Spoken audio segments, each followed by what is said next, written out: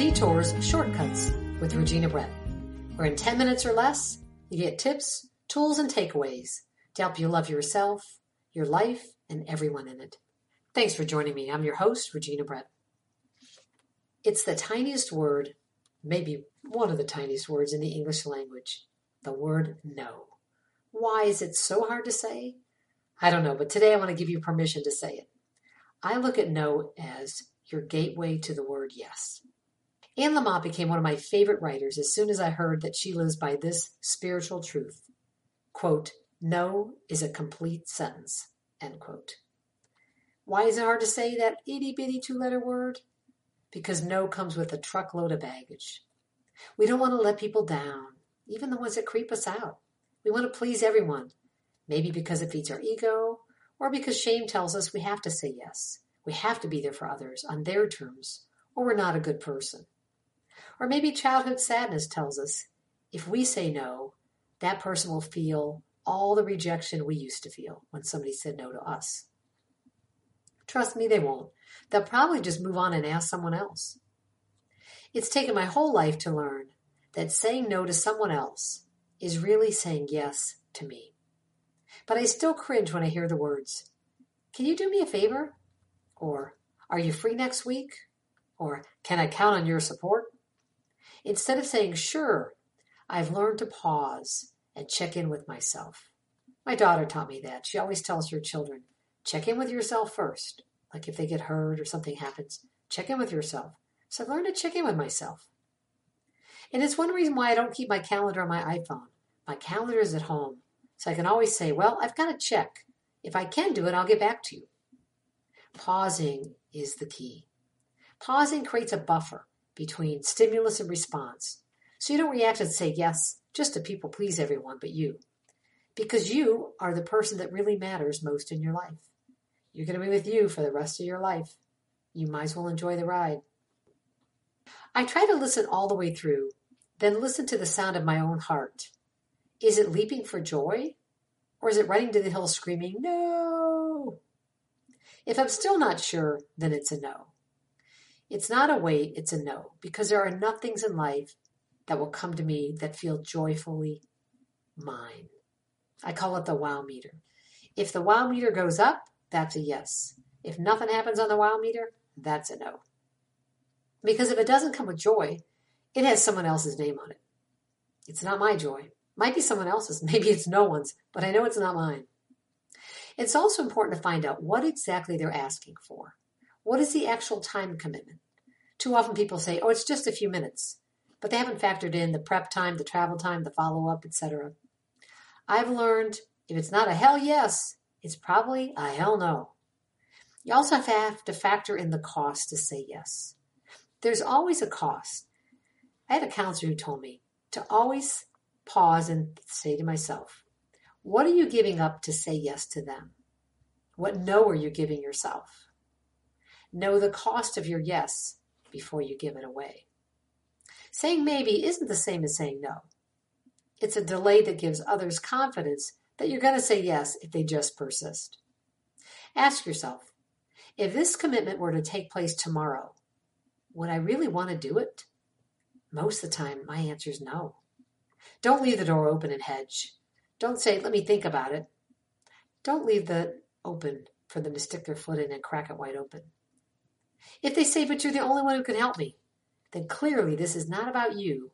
It's about that person needing to expand their support of family, friends, church, etc.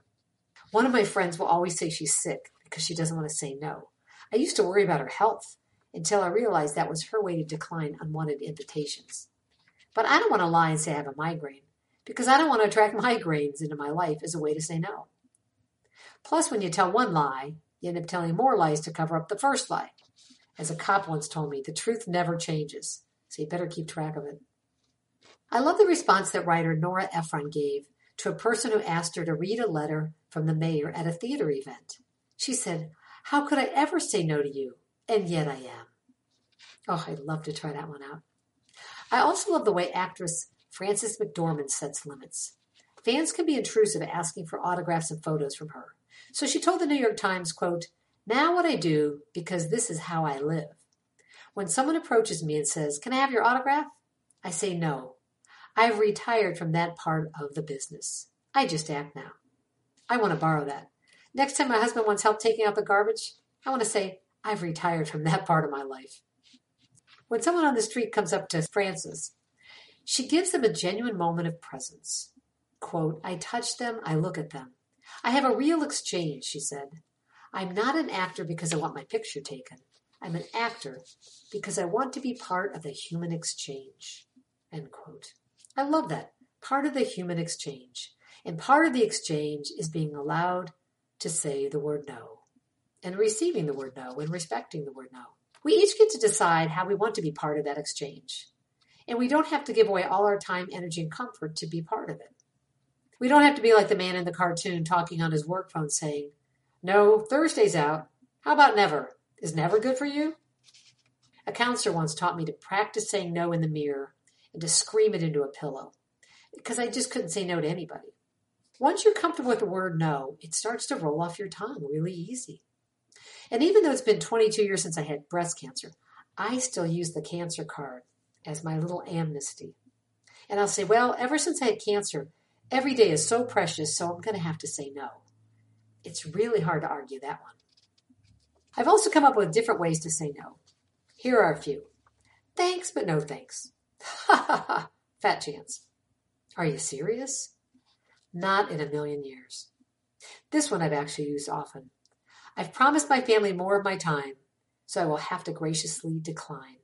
And that's the truth, because when I say yes, I'm giving away not just my time, but my life, because your time is your life. You could use the words absolutely not. You could tell them that your psychic, your horoscope, or your life coach has advised you that now is not a good time to say yes to new things. Or you could say, "Oh, what an honor. I'm so flattered," which makes it so much harder to say no. But thank you so much for the ask. Sometimes you just have to make people feel good about hearing no.